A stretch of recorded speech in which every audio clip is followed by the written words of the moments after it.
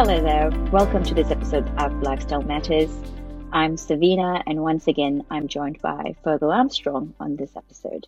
Welcome, Fergal. So, I thought this episode would talk about, sort of continue from our last conversation on social connectivity. And I guess, firstly, to start off with, how would we define social connection? And for me, my take on it is the fact that that feeling of connectedness to others, where you don't actually feel alone. It may not have to be a physical connection, like someone needs to be present right next to you. It could be someone at a distance, but yet you feel connected to that person. Um, what is your take on social connections, Virgo? So I think it's important to understand just how important social connectedness is. And, I love quotations. So a couple of quotations I wanted to share with you today, right? So Mother Teresa said this: being unwanted, unloved, uncared for, forgotten by everybody, I think that is a much greater hunger, a much greater poverty than the person who has nothing to eat. The Dalai Lama also said that love and compassion are necessities, not luxuries. Without them, humanity cannot survive. So I think that puts into context just how important socialization, social connectedness is. So Savina, do you have any ideas as to how we can actually help people improve their social connectedness? Yeah, so I guess what I'd like to is sort of even just start off with is the fact that, I think lots of us take social connections for granted. It comes naturally to some, but not to everyone. And, there could be medical reasons for it, like social anxiety disorder, agoraphobia, but, you know, it may not necessarily become a medical label, but still, it's just hard to actually sometimes just connect with someone. And it can be quite stressful, especially, and I have found that actually quite a bit more prevalent since we've come out of lockdowns and things like that. Even my patients who are in their 60s or 70s who've had, great vast friendship circles, connected with people before and had no issues, now are struggling to redevelop the skills again. And it is, I guess, an important thing to highlight, because what worries me is that there are lots of people out there who might be sort of just living alone at home, not connecting with anyone else, and neglecting their well-being. So I think that was one point I really wanted to highlight, that it is not easy for everyone. What you're saying is that we're getting out of practice. We've lost that skill. We have. Some have lost it, not everyone has, and some get it back easily, but not everyone does. Now, when we look at social connections, there are three types of social connections broadly that we can sort of divide it into. The intimate ones, the relational ones, and the collective ones. So intimate ones are basically like your friends and family that you have love and care for, that they're your immediate sort of circle. Relational would be people like your workmates, your colleagues, that you see on your daily routine, and they could be part of that sort of social connectivity. And then you've got the collective people who, if you are a churchgoer, or if you go to, any places of worship, or if you go to the fuel station, for example, they are part of people that you would see frequently, but they might be sort of like in that outer distance against, and once again, that social connectivity in these different layers. So the other part that I think is really important for us to know is the importance of building social connections from infancy itself. What we've found is that people who've actually had a good, strong emotional connection with their parents from their infancy stage, helps to translate it to a better self-esteem as they go into teen years, which we know can be quite trying. It gives them good self-esteem and allows them to mingle and build social relationships outside. So it's not just about, as adults trying to build social connectivity. It actually starts from infancy itself. Now that we've discussed really the whole underlying why it's so important, how can we actually improve social connectivity, Fergal? Would you like to take us through that a bit? So there are lots of tips which we can go through, but I think it's really important to emphasize compassion and pride. When we are compassionate to our fellow man, when we are kind to our fellow man, that allows us to connect with our fellow man, and that allows us to engage in social connectivity. And the opposite of that is pride. When we feel superior to people, or when we come over as judgy or prideful, that's a complete no-no, and that's just going to destroy any social connection we might have with someone. So I think we need to understand that we're all vulnerable children deep down, and it doesn't matter how important we are, we still need friends. We still need people to connect to.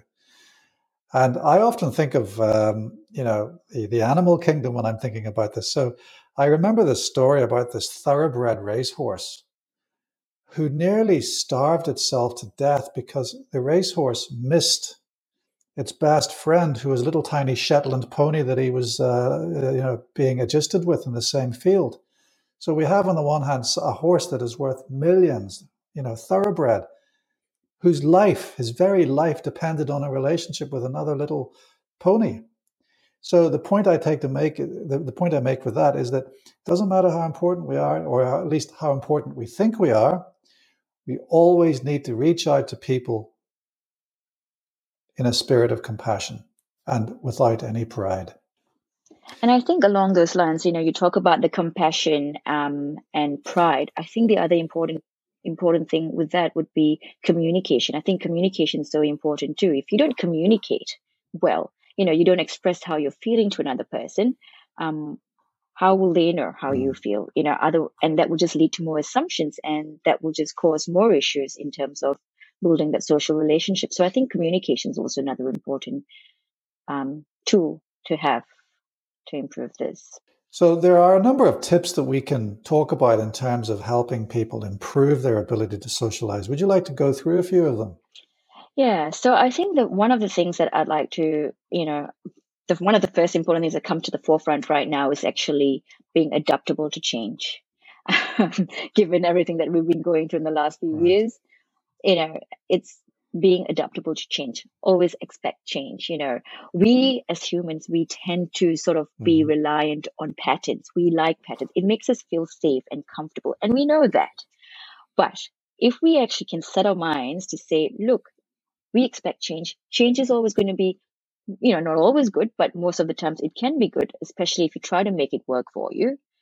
It becomes easier for you to actually then build relationships also. So, I remember, I had a best friend when I was a teen. Like we spent, at school, we were talking forever on the phone. We'd come home. At school, we'd be talking all the time. Once we come home, we'll be on the phone all the time. My parents would be like, what are you doing? What else do you have to talk about? But she was my best friend. She was my best friend throughout high school the whole time. We went to uni. We were still communicated. And now we've lost touch. But, and then you just reflect and you think, look, you know what? That friendship was there. It lasted. It did well, served its purpose, not feeling any bitterness towards it. It's just that now we've changed, we've evolved, change happens, we've got different lives, and that's how, and we build new relationships further down the track. And I think that's such an important thing to have, because otherwise I could be sitting here moping, thinking I've lost a friend, which is not true, because, you still can pick up the phone if you want to, but life happens. On that note, I often reflect on my past relationships with people, and when as you say, lives move on, people evolve.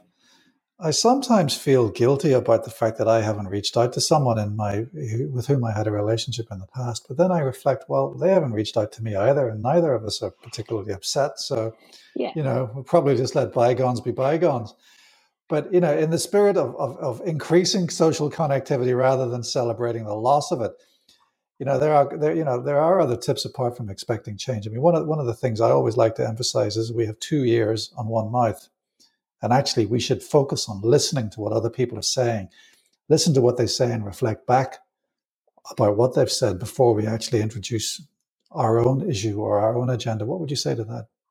So essentially, I think what we have to do is, as you said, we've got 2 ears and one mouth.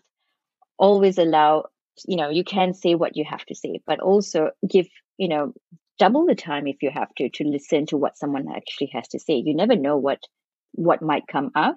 And if you give them enough time, things will be said. And I think it's how we also respond to what someone tells us is also really important, so may it be, verbal cues or non-verbal cues. So your body language, your Yeah. facial expressions are important as to how you respond to someone when you listen to them. So I think giving a listening ear to someone is really important. Yeah. That's so true. That concept of active listening, it's not just about hearing what people say. It's about interpreting their non-visual cues, their body language, their mood, their demeanor.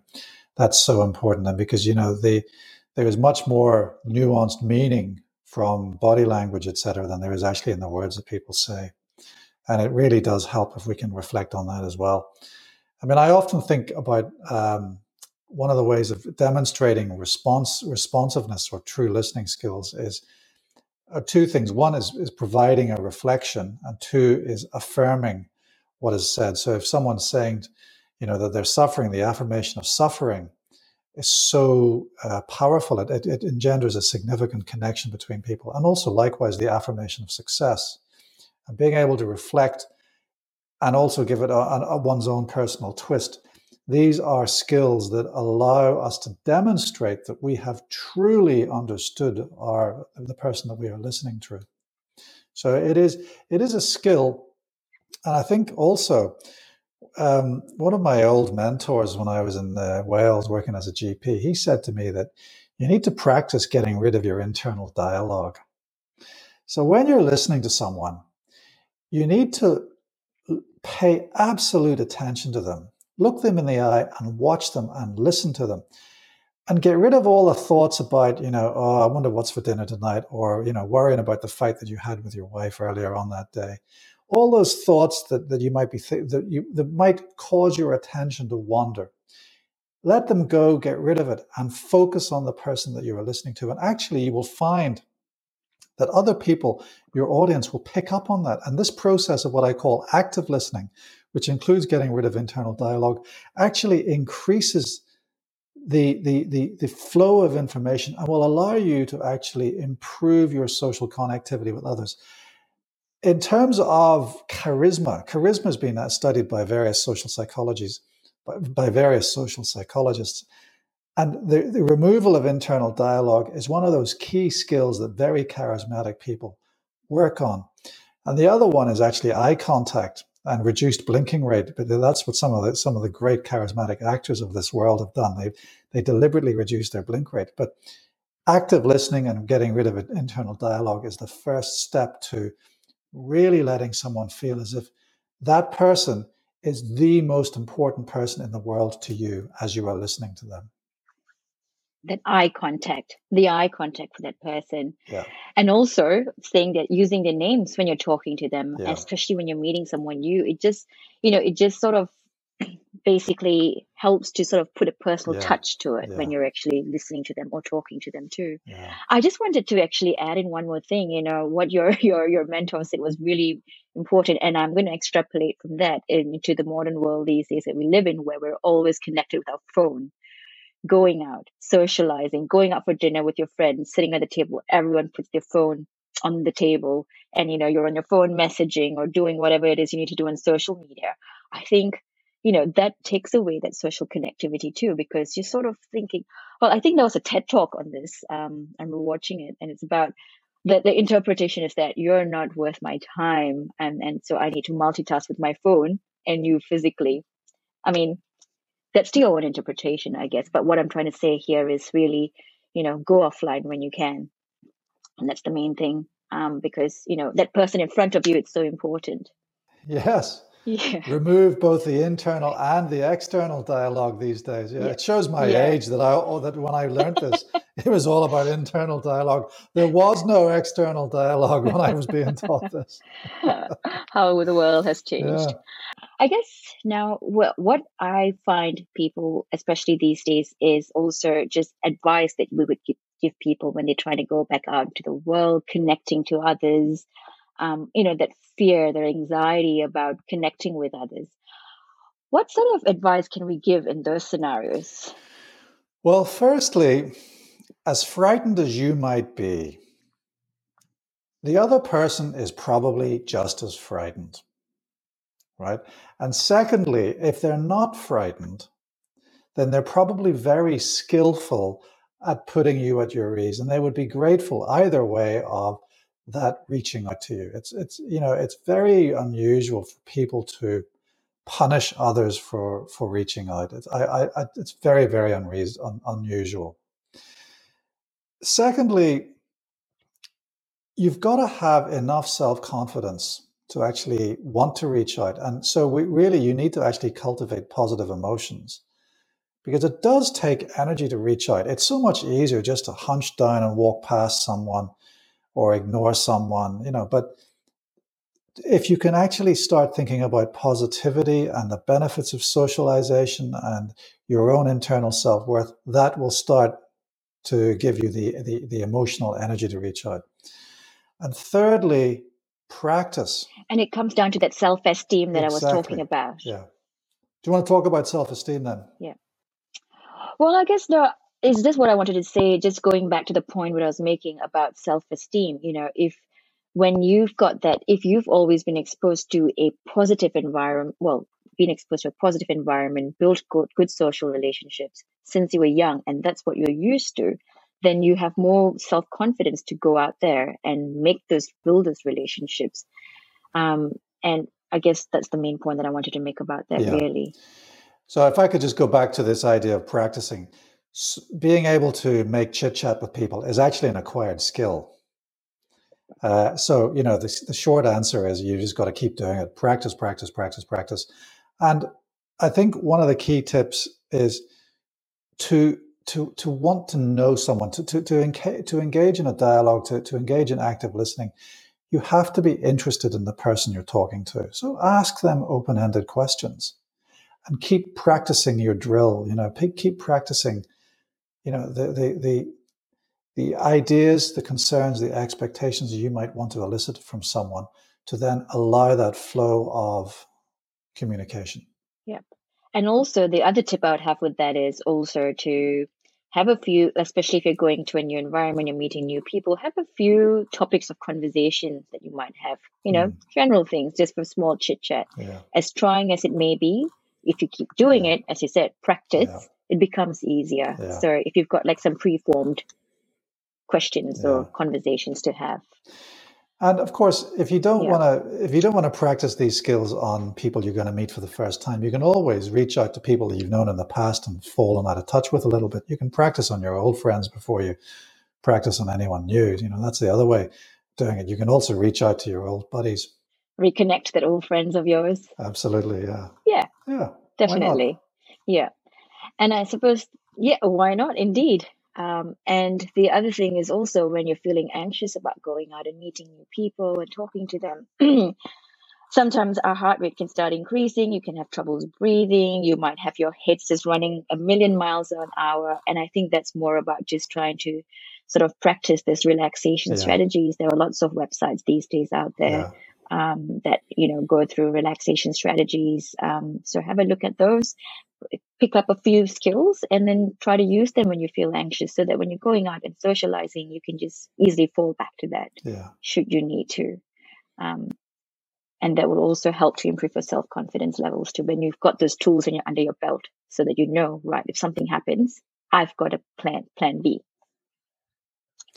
So we've gone through a number of tips, but if you could summarize, what would be the most important point for you to give to people on this subject? So I think for me, the most important point in trying to build social relationships, I think it comes down to the first few things that we talked about. I think self-compassion is really important, which comes with self-esteem. And communication for me is also a really important thing. Like if you don't tell someone how you're feeling or what it is you're thinking about, they're not mind readers. They will not know. Yeah. And get help if you struggle with anxiety, because that will be the other cornerstone of it. For me, that's my take on how I would sort of try to build social relationships. What would yours be, Fergal?